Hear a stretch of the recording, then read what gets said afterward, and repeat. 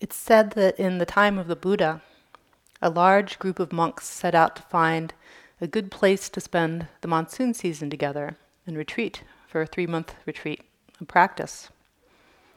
So they wandered away from the cities and the towns of the Ganges plain and north towards the great Himalayas. And eventually they came across a secluded valley that seemed perfect. There was a fresh mountain spring that formed a crystal clear pool where they could draw clean water.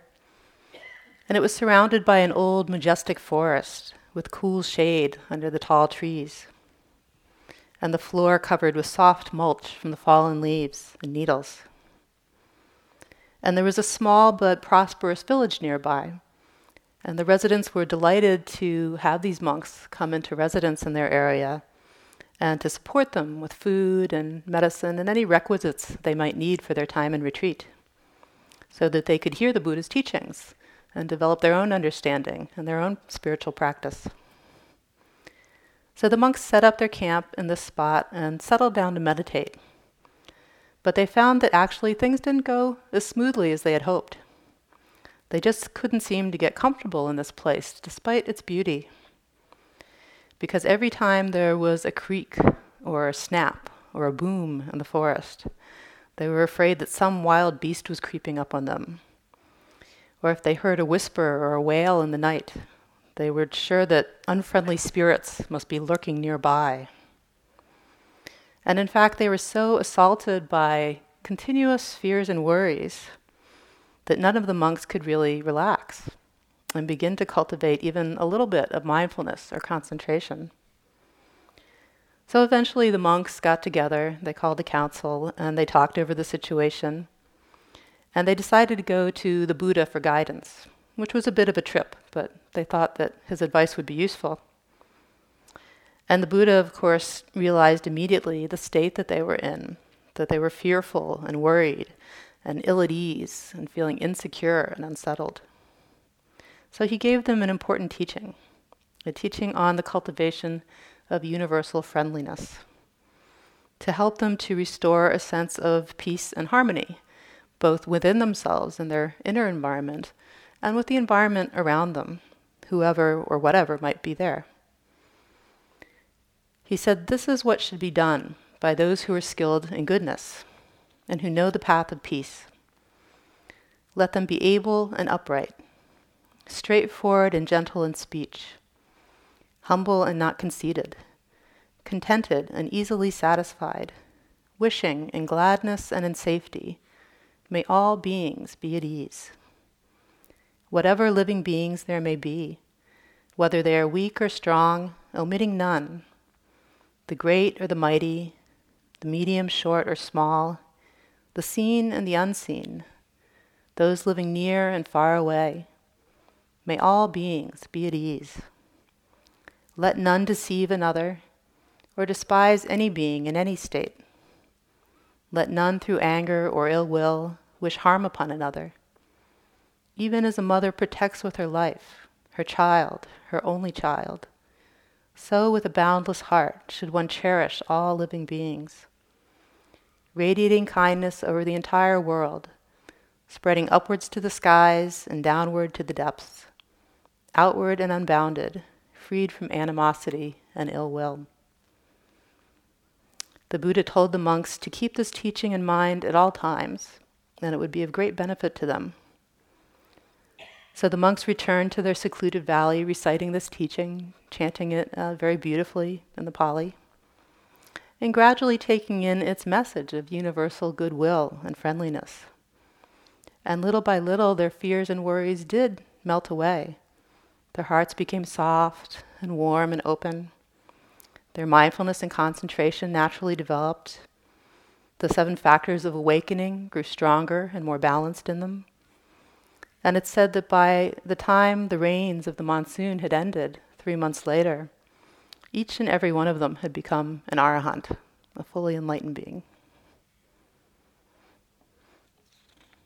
So this is the traditional backstory from the commentaries on how this teaching and practice of unconditional friendliness, or metta, came to be. And it's interesting that it was originally conceived as a protective practice, as a guard against fear, a guard against anxiety. The Dalai Lama has said that the more you are motivated by love, the more fearless and free your action will be. It has this effect. And we may really feel this quality of metta here on retreat. When we bring in the loving kindness practice in the afternoons or at other times during the day that you may have been working with it, that it has this quality of refuge or shelter, protection from the storms of our minds. And many of you have commented on this groups, how you find a safe haven in the metta practice. The benefits of metta are really immense and varied. In our everyday lives, it's said that metta smooths all social interactions. It's said, the traditional analogy is that it's a lubricant between people, so that they blend together more harmoniously, more smoothly. It allows us to connect more fully and deeply with others, even those that are difficult for us. And to see more clearly and compassionately what would actually be helpful in difficult situations. Through the formal meditation, we can relieve stress and worry, fear and anxiety. We can cultivate calm, tranquility, concentration, joy. And very strong metta can even be a springboard, a platform for reaching the ultimate goal of the practice, enlightenment and awakening, liberation.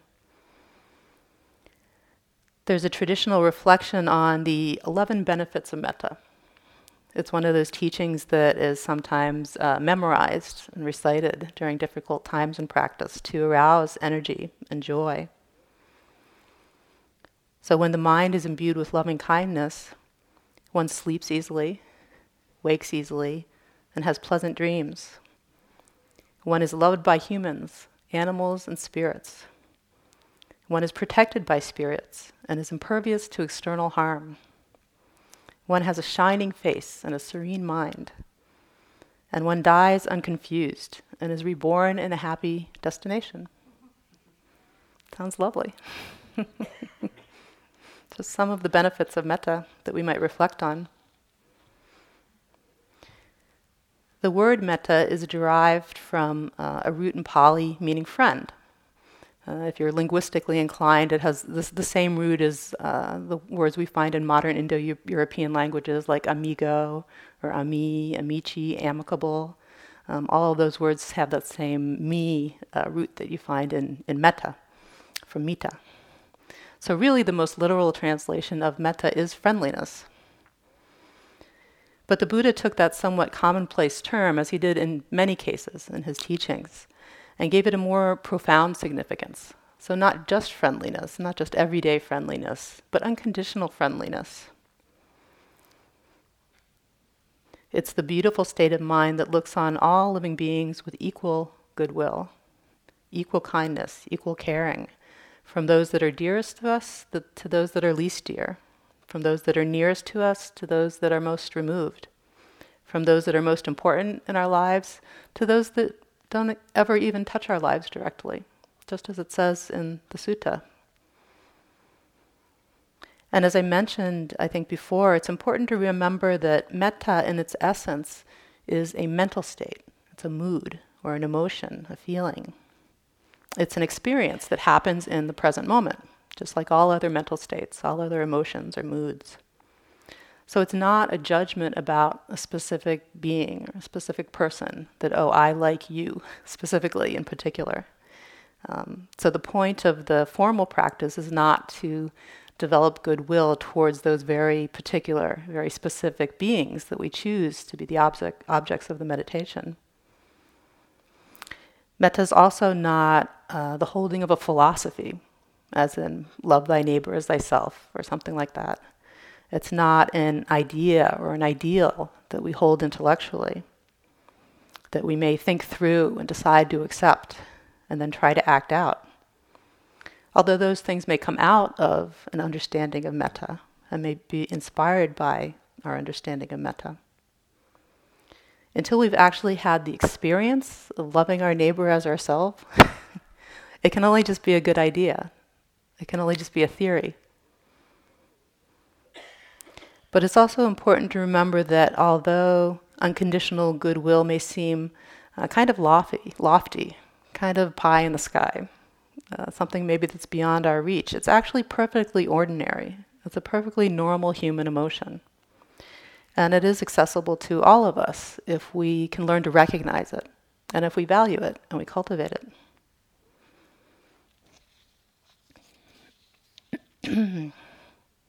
I find it helpful to compare metta to the case of unconditional ill will, which is also a perfectly ordinary, normal human emotion that is accessible to all of us if we cultivate it.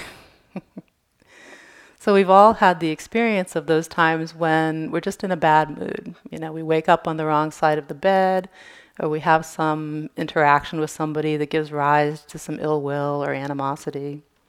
It just puts us in a mood of irritation and annoyance. And then whatever unlucky person or being that crosses our path at that time gets to be the recipient of that bad mood in one way or another. Even though they may have had nothing whatsoever to do with the arising of the mood, if that's the place that we're at in the heart and mind, when we come into contact with that being, that's how we'll relate to them. We've all experienced this. And metta actually operates exactly the same way. This is why it doesn't really matter. It doesn't matter so much who we choose to be our metta subjects in the formal meditation. And it's why it's best to start with the easiest beings, start in the easiest place, and follow the path of least resistance. Because we're just trying to foster that mood of metta in the mind. We're trying to get the mind into a metta perspective, a metta feeling, that friendly feeling, that attitude of goodwill. And then once we're in that place of some degree of free-flowing friendliness and goodwill, then in the same way, whoever comes within our sphere of awareness, within our sphere of attention, will receive that quality from us, that quality of our heart and mind. This is a teaching that, another one of many, that I received from my Burmese teacher, Sayadaw U Pandita, a little later on in my relationship with him after the finger and the nose incident. After I had done some retreats with him and had gone to Burma to practice at his center there. And as it turns out, I think Sayadaw U Pandita could never remember my English name. I'm probably not alone in that. It was just foreign to him, and it never really stuck. And he never actually asked me much about my personal life. He really didn't know much about me in a conventional sense. When I first came to stay at his center in Burma, we had just a brief discussion. He asked me, where do you live? He asked me if I was married. When he saw my surname, interestingly, he asked me if I was Jewish, which I found out later is considered to be very good karma in this tradition, just because of the way things have developed. But beyond that, we didn't have a whole lot more kind of chit-chat. That wasn't the basis of our relationship. And for a long time, I had the feeling that he didn't really know who I was and didn't particularly care who I was. In that conventional sense, when we get to know somebody just in the course of ordinary life, it involves a lot of personal sharing, right? Even just what we do in interview groups here, the way we have our interviews in the West, there's a lot more of that kind of personal disclosure that goes on as a way of getting familiar with each other, developing a relationship. But in Asia, that just doesn't happen.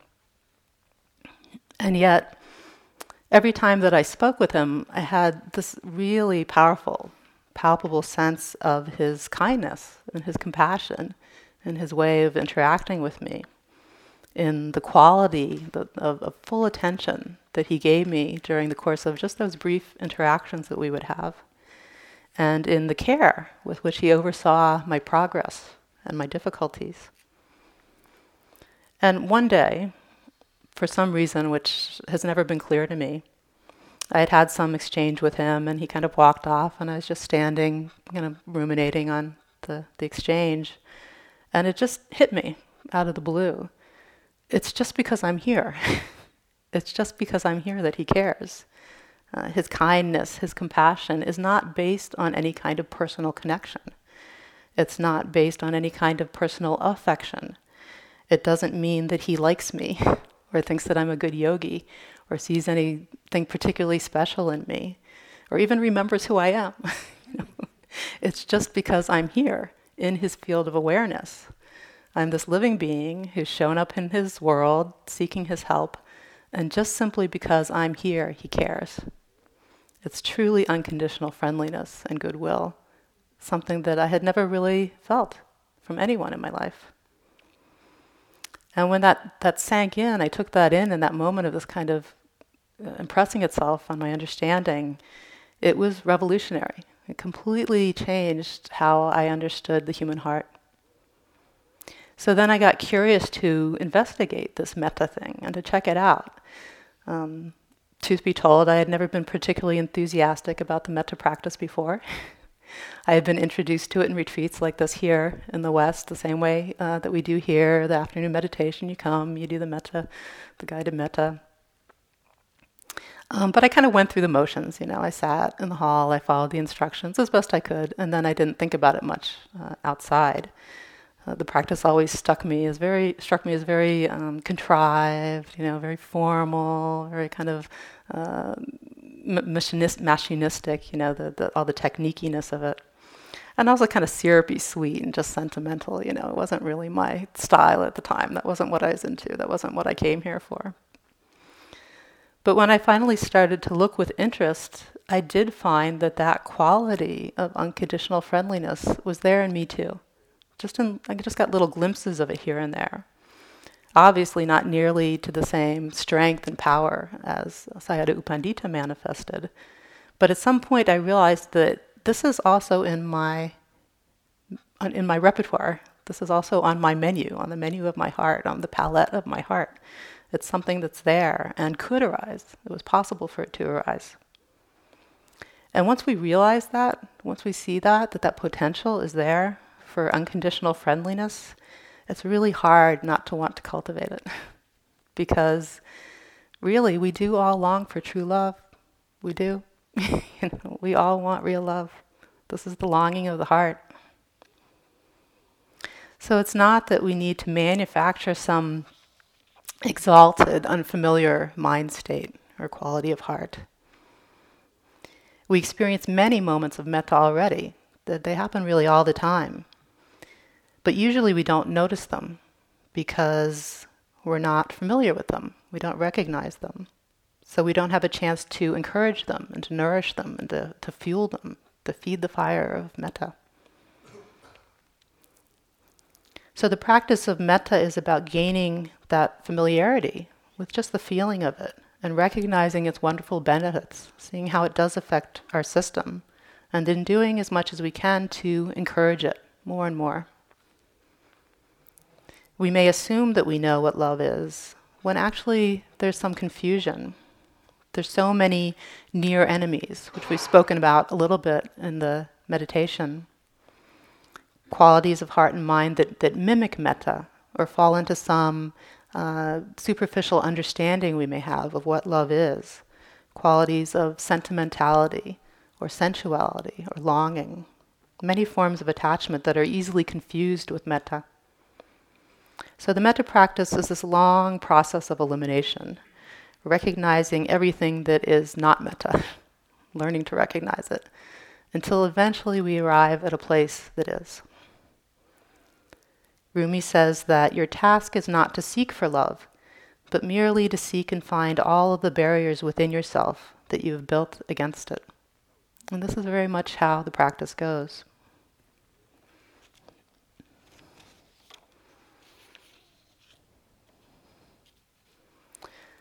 So this beautiful quality of unconditional friendliness has three friends that come with it. And we mentioned these already. So there's karuna, or compassion. There's mudita, or appreciative joy. And there's upekkha, or equanimity, which is also one of the enlightenment factors. And together these four are called the Brahma Viharas, which is this term that can be translated as the heavenly abodes. Another one of these wonderful translations. But again, it kind of fits because it's said that when any one of these is strong in us, it's as if we were already living in a heavenly realm. There's a story from the Pali Canon about a young Brahmin from the highest priestly caste of the Buddha's time, and still today in the Hindu tradition, named Subha, who came to visit the Buddha, and he put all sorts of philosophical questions to the Buddha. He's kind of a young, kind of brainy guy, academic type. And one of the things that he asked the Buddha was this. He said, "Master Gotama, I have heard that the recluse Gotama teaches the path to the company of Brahma. It would be good if Master Gotama would teach me the path to the company of Brahma." Brahma here being the highest of the gods in the Vedic or the Hindu cosmology. So Subha here is essentially asking the Buddha how to get to heaven. How do I get to the company of Brahma, to the heavenly world? And the Buddha, in his typically pragmatic, down-to-earth way, told Subha, okay, here's how to get to heaven. Cultivate a mind of boundless loving kindness. Cultivate a mind of boundless compassion. Cultivate a mind of boundless appreciative joy. Cultivate a mind of boundless equanimity. When these qualities of heart are present, we are in heaven. We are living in heaven, right? And it's not really that each of these states of the mind or the heart is a separate experience. Each one is intertwined with the others. Each one is suffused with the flavor and the scent of the others. So it's more like they're different facets of the same truth. The truth of a heart that is awake and responsive. The truth of the wise heart, which is sometimes compared to this jewel. We sometimes see this iconography in Buddhist art, the jewel of the Dharma, the jewel of the awakened heart. So different facets will show themselves from different angles in the light, depending on conditions and circumstances. So the foundation for all four of the Brahma Viharas is metta. Everything starts from that feeling of unconditional goodwill and friendliness, wishing for well-being for ourselves and for all others equally, without discrimination. That's the basis for the other three. Then when we encounter suffering from that place of metta, then it naturally turns to compassion, morphs to compassion. That facet of the wise heart turns to catch the light in the face of suffering, with a sense of deep connection with the suffering, with the pain, and also with the spontaneous wish to alleviate that suffering. Compassion is very empowering. So it's not a state of mind that accepts, okay, suffering is happening, I can't do anything about it, just let it be, right? Let it be what it is. It's quite the reverse. When compassion is active in the heart, it gives us tremendous motivation and sense of urgency, and also the energy to work for change. But it doesn't shrink from the suffering. The quality of compassion is that it doesn't turn away from the suffering. It doesn't fall into grief. And it also doesn't lash out at the suffering or the conditions causing the suffering with anger. Compassion is that quality that is able to look at suffering full on, look it straight in the face without flinching, but instead with caring and connection. On the other hand, when we encounter happiness or joy or good in the world from a place of metta, then naturally it turns and morphs into mudita, into appreciation, appreciative joy, gratitude. That facet of the wise heart turns to catch the light at those times.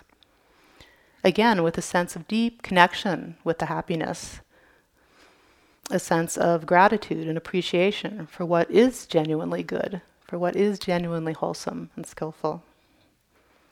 And the spontaneous wish, again, to really support those good conditions, to support that happiness and to help it to continue and to grow. And then on the third hand, when we consider the mix of both joy and sorrow that we all experience in our lives from the perspective of metta, then we naturally come to rest in a place of equanimity. It's that facet that catches the light, which again is a sense of deep connection, but one that recognizes and accepts things as they are in the moment without struggling. So equanimity is not at all a state of mind that is cold or indifferent or detached. It's actually incredibly soft and warm.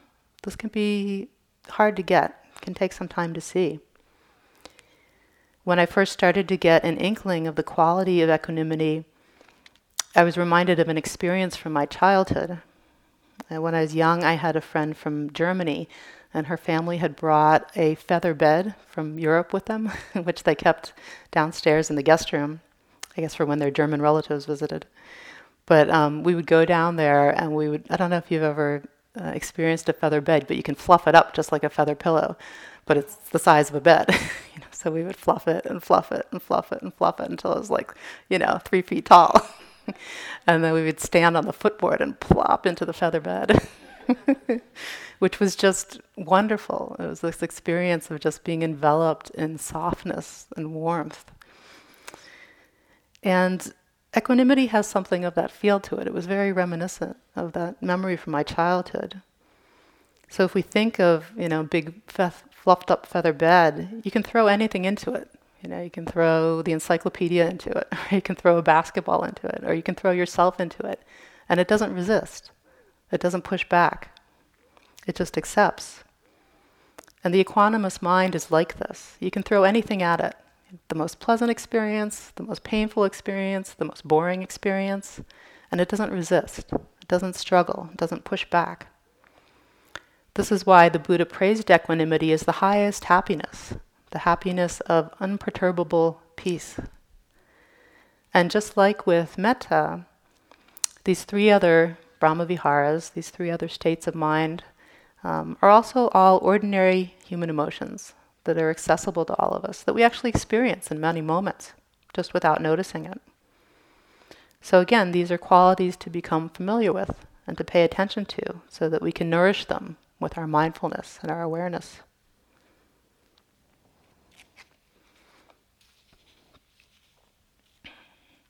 It's said that these 4 beautiful states of mind, taken as a group, together encompass all possible wholesome emotions that we can possibly feel in our interpersonal interactions. So anything wholesome that can arise in our dealings with other beings, it falls under the heading of one of these 4. And this can be a really interesting exploration to take out into the world with us. At those times when we're feeling really connected, really kind and loving or joyful or balanced, in the midst of some relationship or some interaction, can we turn the mind and look back at itself for a moment or two and see if we can catch one of these states of mind in action? Maybe we can catch a glimpse of metta, or catch a glimpse of joy, appreciative joy, or catch a glimpse of compassion, just for a moment. Or at those times when we're feeling really disconnected, when there's aversion or grasping, when we're off balance in a relationship or an interaction, can we turn and look back at the mind for a few moments at those times as well, and see that instead maybe the hindrances are there, one of the hindrances, or many of the hindrances, which collectively encompass all of the unwholesome feelings, emotions that we can have in the course of our relationships and our interactions. This way of practicing in daily life has become a really important touchstone for me, especially since becoming a mother. I find that if I can turn and get just a glimpse of the quality of my heart and mind, a feeling for that sense of connection, caring, or openness that comes with the Brahmaviharas, then I know I'm more or less on track. And I'm not talking about going into some deep meditative state and exploring the mind and the body in a really penetrating and subtle way, the way that we're doing here. I'm talking about just turning and getting a quick snapshot, kind of on a high level, very simply. What is the quality of the heart right now? Can I sense that there's that tone, that feeling of openness, of warmth, of fluidity that comes with the Brahmaviharas? And vice versa, if it's clear in some situation, looking in this way, that the Brahmaviharas are not active, that instead the heart is constricted, that it's tight, that there's that sense of being closed off and disconnected, then I know that I really need to proceed with caution. I may not take the time or have the luxury to pinpoint exactly, oh, here's aversion happening, and what flavor of it, or here's craving happening in this particular way. This is just looking at a very high level and getting a felt sense, a basic felt sense. I can feel the tightness of the heart. Over time, we become familiar with this so that we don't have to look very long or very hard to see, oh, the heart is tight, or oh, the heart is open. If I see that it's tight, then I know something's going on, and I need to proceed with caution so that I don't do something that I regret, because there's not that protection of metta that's there to fall back on. The last time that I was here teaching with Annie was a couple of years ago, and I had brought my family along with me that time, which I do sometimes. And we were staying in the staff housing down by Gaston Pond. And this was a time when my daughter was just beginning to learn to read. So I came back to our cottage at a break time to find my daughter very joyful and bubbly and excited, with some big news to share with me. And she let me know that she had just read her first book all by herself, which was an Elephant and Piggy book, if you're familiar with those, which I actually highly recommend. There's a lot of good Dharma in the Elephant and Piggy books. So she was very excited, and she wanted to sit down and read her book to me and demonstrate what she could do now. And at first I was a little bit skeptical, because we had been working on reading skills for a while, and it was coming a little slowly for her. So I wasn't sure if she had really gotten it, or maybe she had just memorized the book and was just reciting it by rote, So we sat down on the sofa together there, and I asked her to read me her book. So she went along a little bit, and I watched what she was doing, and sure enough, she was really reading the book. And I noticed that the first reaction that I had to this was a big wave of relief, really powerful relief, because she read a little bit later than her peers. And as a parent, you start to worry, what's going on? Is she okay? Is it going to be all right? Are we looking at years of, learning difficulties and interventions and, all the things that can and do happen today in the educational environment? So there's this big wave of relief that comes through. It's going to be okay. She's getting it. Phew. And this is perfectly natural, of course, as parents, to have this kind of reaction. But again, just in a very simple way, checking in with the heart, it was clear that that was not a particularly wholesome reaction. It was actually quite narcissistic. Something that at times, as parents, we're prone to. That reaction was really all about me. And what did her achievement mean for me? And what did it mean for my comfort and my satisfaction as a parent? So I just kind of observed that, let it pass through. It did pass through after a little while. And we were still sitting and reading. And she's doing really good with the reading. It's clear that something's really clicked. There's that magical moment, perhaps you can remember, when the mind just gets it and reading becomes accessible. So then the next thing that arose was pride. Again, very natural as a parent, but this feeling of, I've done such a good job. I'm such a good mom, I've done a really good job. Aren't I a great parent? And when we connect with that feeling of pride, if we pay attention when that comes up, we find quickly that it is a very distasteful mental state. It's actually quite yucky, quite sticky, that kind of puffed up, self-congratulatory, self-aggrandizing feeling. And in that situation, also very narcissistic, all about me. And that one was so clearly off the mark and so clearly unpleasant that I actually had to laugh a little bit at it. It was just so obvious that this was not a wholesome state of heart. And that one moved through pretty quickly. So then I was just sitting there reading with her, and the mind quieted down a little bit after those first couple of hindrances had moved through.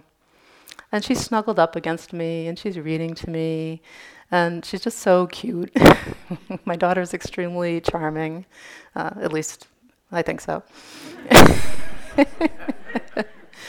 So there's the feel of her warm, soft little body next to mine, and that sound of her little childlike voice reading to me, with its expressiveness, and it's just so delightful. Just really the picture of domestic bliss.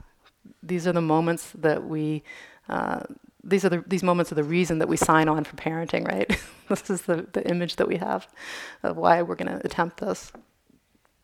And from the outside, if somebody were to come in and take a snapshot of us, this would look like love. And it felt like love in the ordinary sense. But again, checking in with the heart, what's really going on, I could see this is actually sense pleasure. This is sensual enjoyment. Enjoying the feel of her, enjoying the sound of her, enjoying the thoughts and emotions that were arising in my mind in response to this experience. And just generally feeling how gratifying all of this was to my senses. So that too, that response of the heart, also off mark, also not really true love.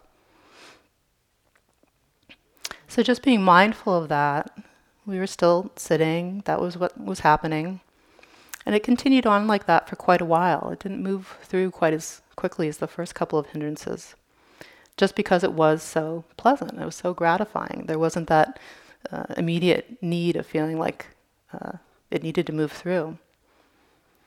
But at a certain point, my daughter turned and she looked up at me with her little face, and I looked down at her, and I just really took in her expression, the light in her eyes, the look of delight in her face, her sense of discovery and accomplishment really shone through her expression.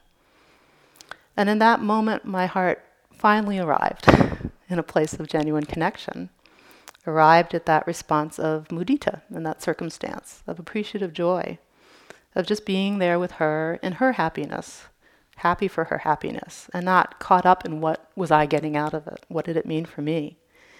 Finally able to really give her my full presence, my full appreciation, rather than taking my gratification from her. And when we do finally arrive at that place of connection, it can feel like a tuning fork being struck. There's this kind of resonance, like everything clicks into place. We can feel the connection. We can feel the unification and the coming together. And again, it's not that I was in some deep state of meditation through this whole experience. It was very just commonplace, just sitting there with her, listening to her, chatting back and forth a little bit now and then. But keeping that just light thread of connection with what's the feeling of the heart, what's going on in me, in a very just simple, easy way. The Dalai Lama has also said, if I'm only happy for myself, many fewer chances for happiness. If I'm happy when good things happen to other people, billions more chances for happiness. So in a way, this is just very practical. It only makes sense once we come to understand that this is possible, that we really can draw happiness from the appreciation of the good that's all around us and the good that comes to all the rest of us, not just our own. The Brahma Viharas are not just helpful, though, with interpersonal situations, but also with intrapersonal situations. So we can apply them, as probably you've found, not just to other beings, but within ourselves, within our own experience, to any moment. And we get to explore this here on retreat. Can we greet the painful moments with compassion? Can we greet the pleasant moments with gratitude? Can we hold everything that comes with an attitude of kindness and friendliness? And also with that container of equanimity that is able to just receive it all without getting pushed off balance so much. This is a very famous poem from Rumi that was inspired by a teaching from the Buddha called The Guest House. This being human is a guest house. Every morning, a new arrival. A joy, a depression, a meanness. Some momentary awareness comes as an unexpected visitor. Welcome and entertain them all, even if they are a crowd of sorrows who violently sweep your house empty of its furniture. Still treat each guest honorably. They may be clearing you out for some new delight. The dark thought, the shame, the malice. Meet them at the door laughing and invite them in. Be grateful for whatever comes, because each has been sent as a guide from beyond.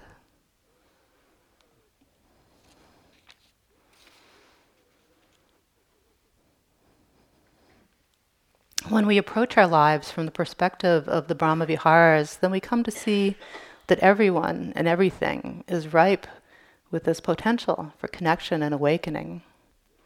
So these four wholesome emotions are not hallmark emotions. They're not that syrupy, sappy type of emotion that I had initially thought when I first encountered this practice. It's quite the opposite. They're all very light, very buoyant, very joyful and refreshing. Even compassion, when it meets suffering with loving kindness and care, has this uplifting, joyful quality. It's quite surprising. It's not joy in the suffering, obviously, but this more subtle kind of joy in the sense of connection and in being in connection with the truth. So the Brahma Viharas give us energy to engage with others and with life in a healthy way without getting burned out. They sustain us so that we can offer the best that we have to ourselves and to those around us.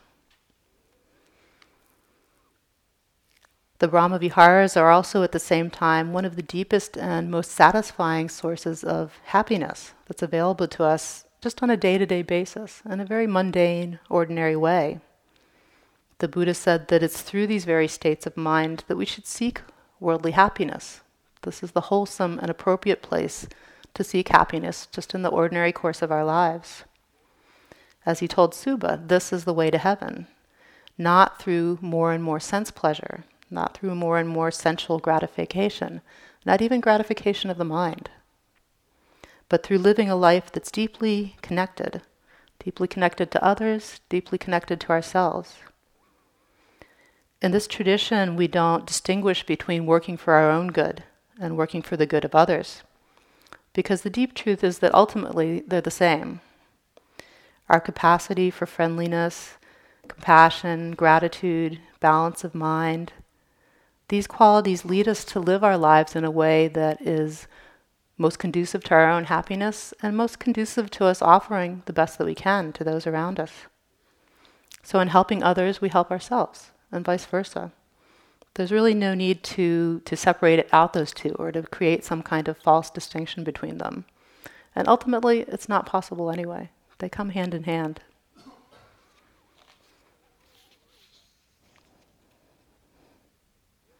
If we're sincere in our practice, though, we will have this wholesome desire, what's called chanda, to walk the path to the best of our abilities. This is the desire that's said to lead to the end of suffering, a wholesome desire, a helpful desire.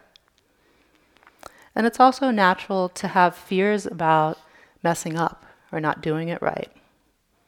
We may worry that we can't do it right, that there are conditions either in our lives or in our own personalities, our own conditioning, that we can't overcome.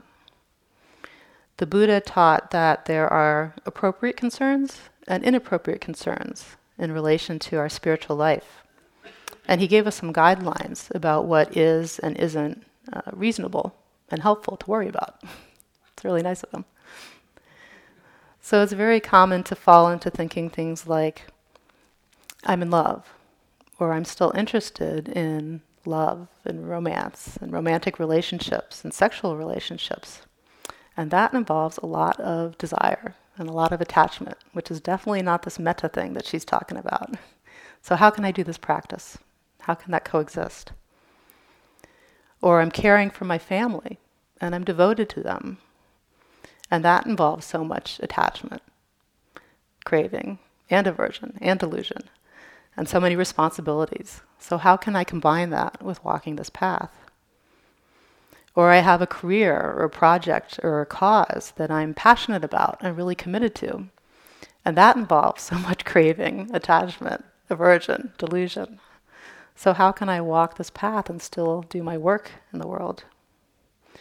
Or just, I really like to be comfortable, I don't want to be a monastic. I like to enjoy life. I have a comfortable home. I have beautiful things. I love to travel or create art or music or be with my friends or make enough money so that I can have nice things and pleasant experiences. And that involves so much desire and craving and attachment and aversion and delusion. So how can I walk this path? So you can kind of fill in the blank of your own version of this. we all tend to have one. But the Buddha taught that all of these kinds of things are really misplaced fears, unhelpful concerns.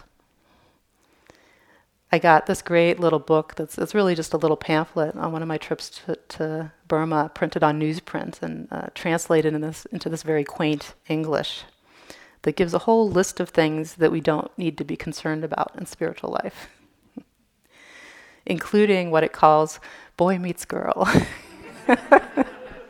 which of course could also be boy meets boy or girl meets girl or whatever the case may be. But so falling in love or being in relationship, wanting that in our lives is on this list of things that we don't need to worry about. It's not one of the obstacles on our spiritual path. During the time of the Buddha, there was a couple known as Nakula Pita and Nakula Mata, which means Nakula's mom and Nakula's dad, which is sometimes, the parents will understand me here, how we feel about what our role in life is. And it's said that they had been together as partners during many lifetimes, so they had a really long connection to each other. And during the time of our Buddha, they encountered the Buddha, became devoted lay disciples, followers of the Buddha. And one time, as they were sitting discussing the Dharma with the Buddha, Nakula Pita, the husband, said to the Buddha, "Venerable Sir, I took Nakula Mata as my wife when I was young. And since then, I have never even had a thought of infidelity, let alone an actual lapse. I've always wanted to be just with her in this lifetime, and I always want to continue to be with her until our journey through samsara is complete." And hearing these words, Nakula Mata, the wife, echoed the same sentiment. She said, "Venerable Sir, I came with him to his house in my youth, and since then I've never had a thought of anyone else. I've always wanted to be with him, and always want to be with him, throughout the whole of samsara." And the Buddha responded to this very sincere expression of deep affection between this old couple with a brief teaching on how to ensure that they would remain together in such a caring and supportive relationship into the future.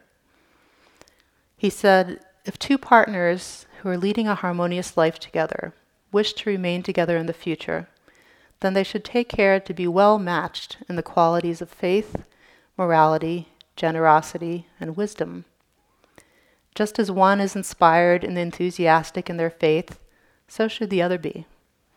Just as one is careful and compassionate in upholding moral conduct, just so should the other be. If one of them wishes to support a worthy cause, the other should encourage them. If the other wishes to offer aid, the first should be delighted. And so too they should strive to understand each other equally through wisdom and knowledge." This is one of the stories from the teachings that I find really fascinating. It's in a way so modern in its tone, isn't it? The Buddha doesn't come back at this old couple with, "Well, you guys should really try to cut off your attachment to each other so that you can get enlightened, get some insight and get free." Instead, I think here he's really validating the beauty and the value of a committed partnership that is based on wholesome shared aspirations.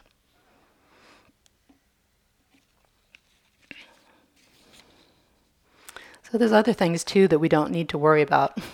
There's many other things on this little list of things not to worry about from my little Burmese book. So it also includes things like working for a living, earning money, whether it's a little money or a lot of money. We don't need to worry about it. It includes being engaged in trade and commerce, being involved with courts and litigation, so the political functioning of the community. So all the various aspects of engaging with the society that we live in. It also includes things like eating, sleeping, making love. So meeting all of just the basic natural human needs that we all have. So none of these things are what we need to worry or stress about in our spiritual lives. We don't need to worry that our lives are somehow not spiritual enough because of them, or that any of these things are an obstacle on the path. And any kinds of worries or fearful thoughts that we have around these things are actually just another form of craving or aversion. That's just more of the hindrances. As we may be seeing, Mara gets really tricky, especially in our thinking around the Dharma and thinking around our path. There's no place that he won't sneak in. So these are just more things to be recognized and known for what they are. If we find that we have some hang-ups, that we can't do the practice, really in a deep way or in the course of our daily lives because of some circumstance or some condition, don't believe it.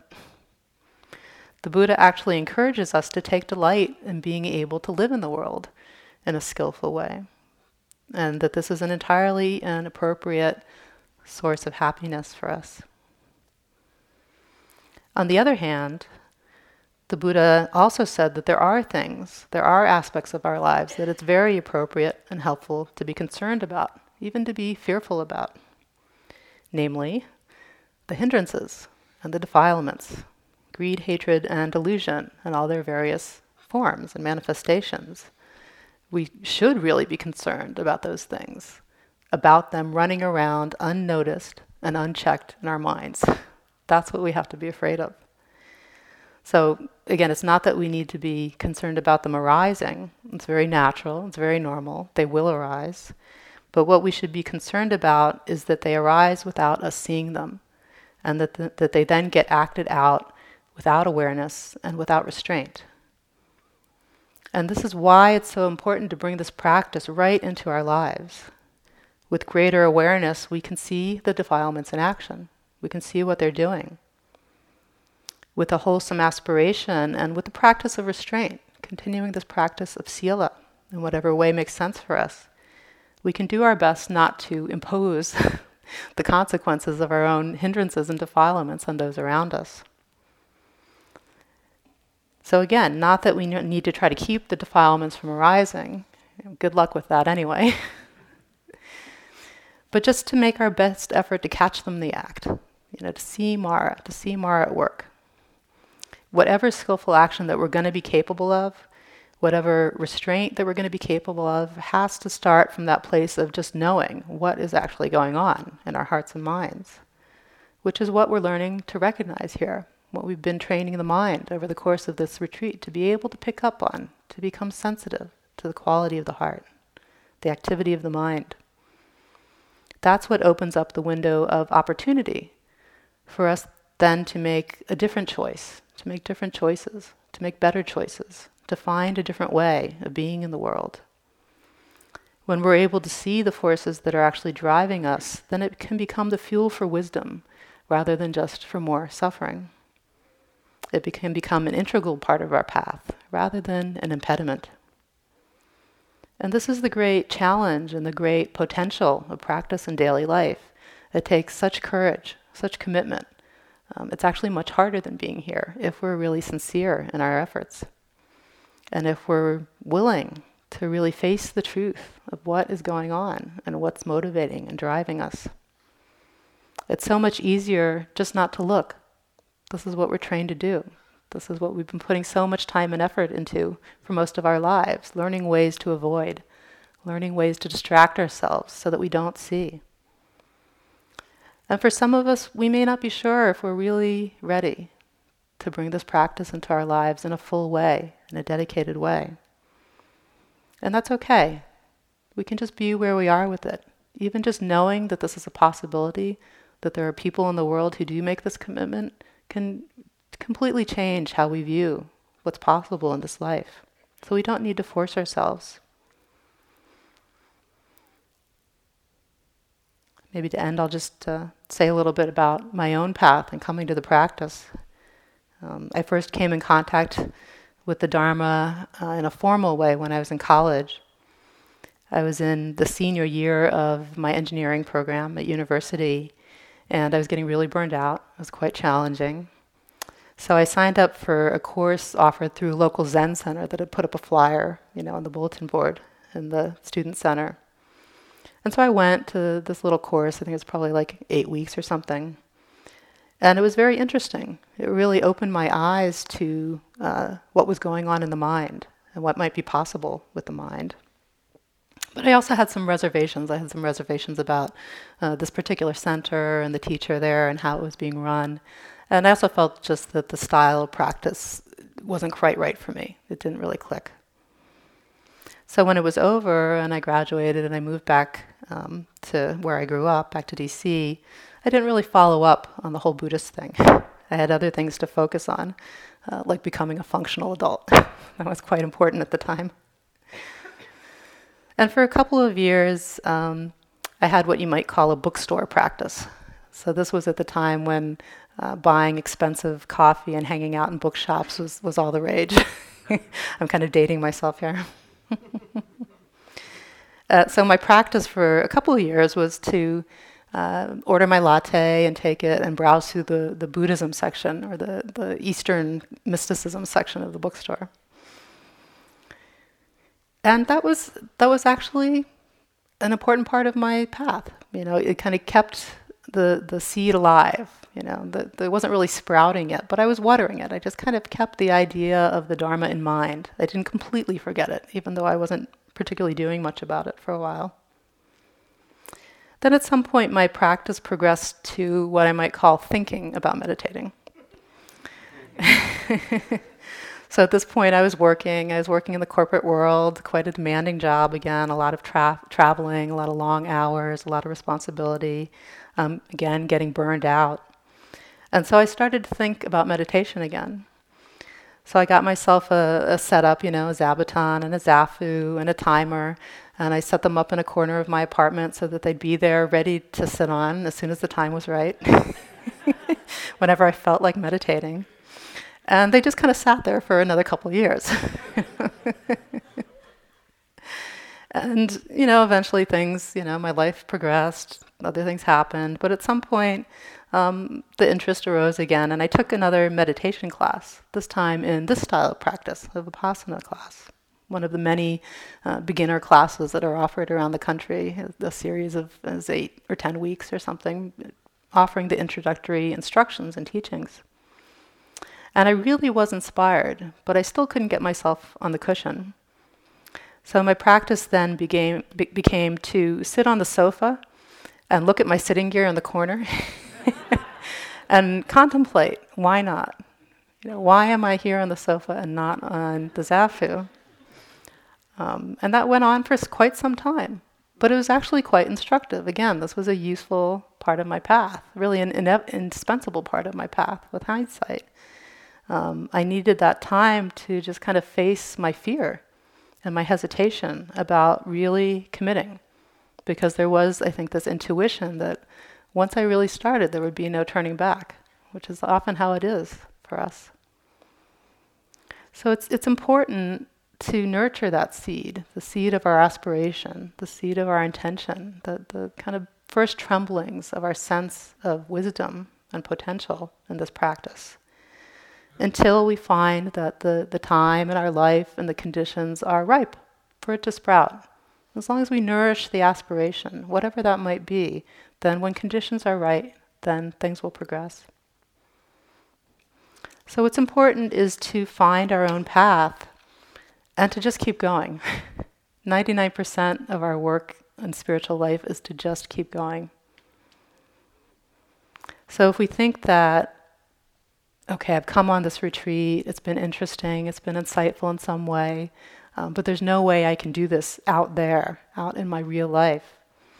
It really depends what you think this is. If you think that this practice is about this very particular form that we have here, a lot of formal meditation, the sitting and the walking, just following the breath, moving very slowly, avoiding eye contact.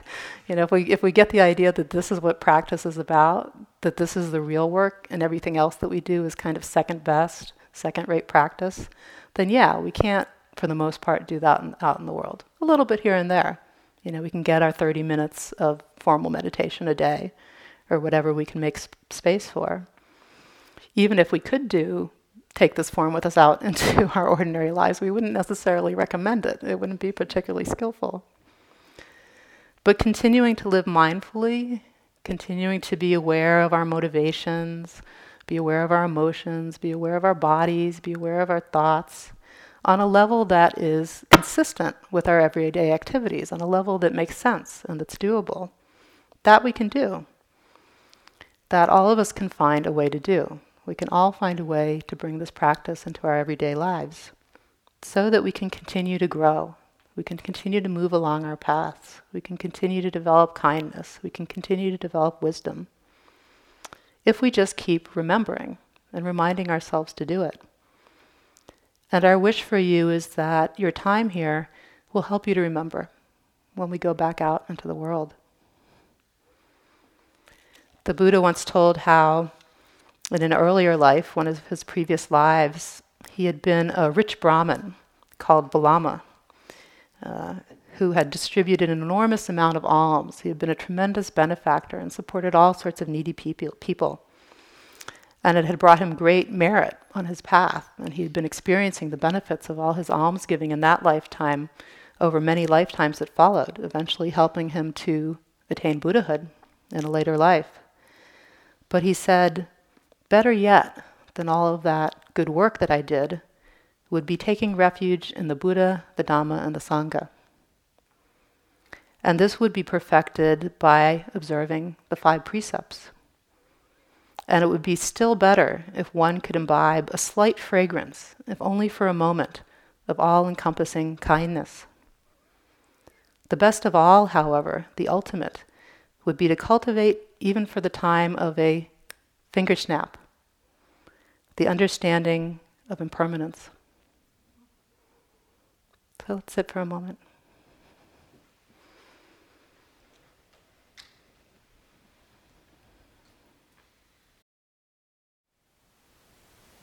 Thank you for listening.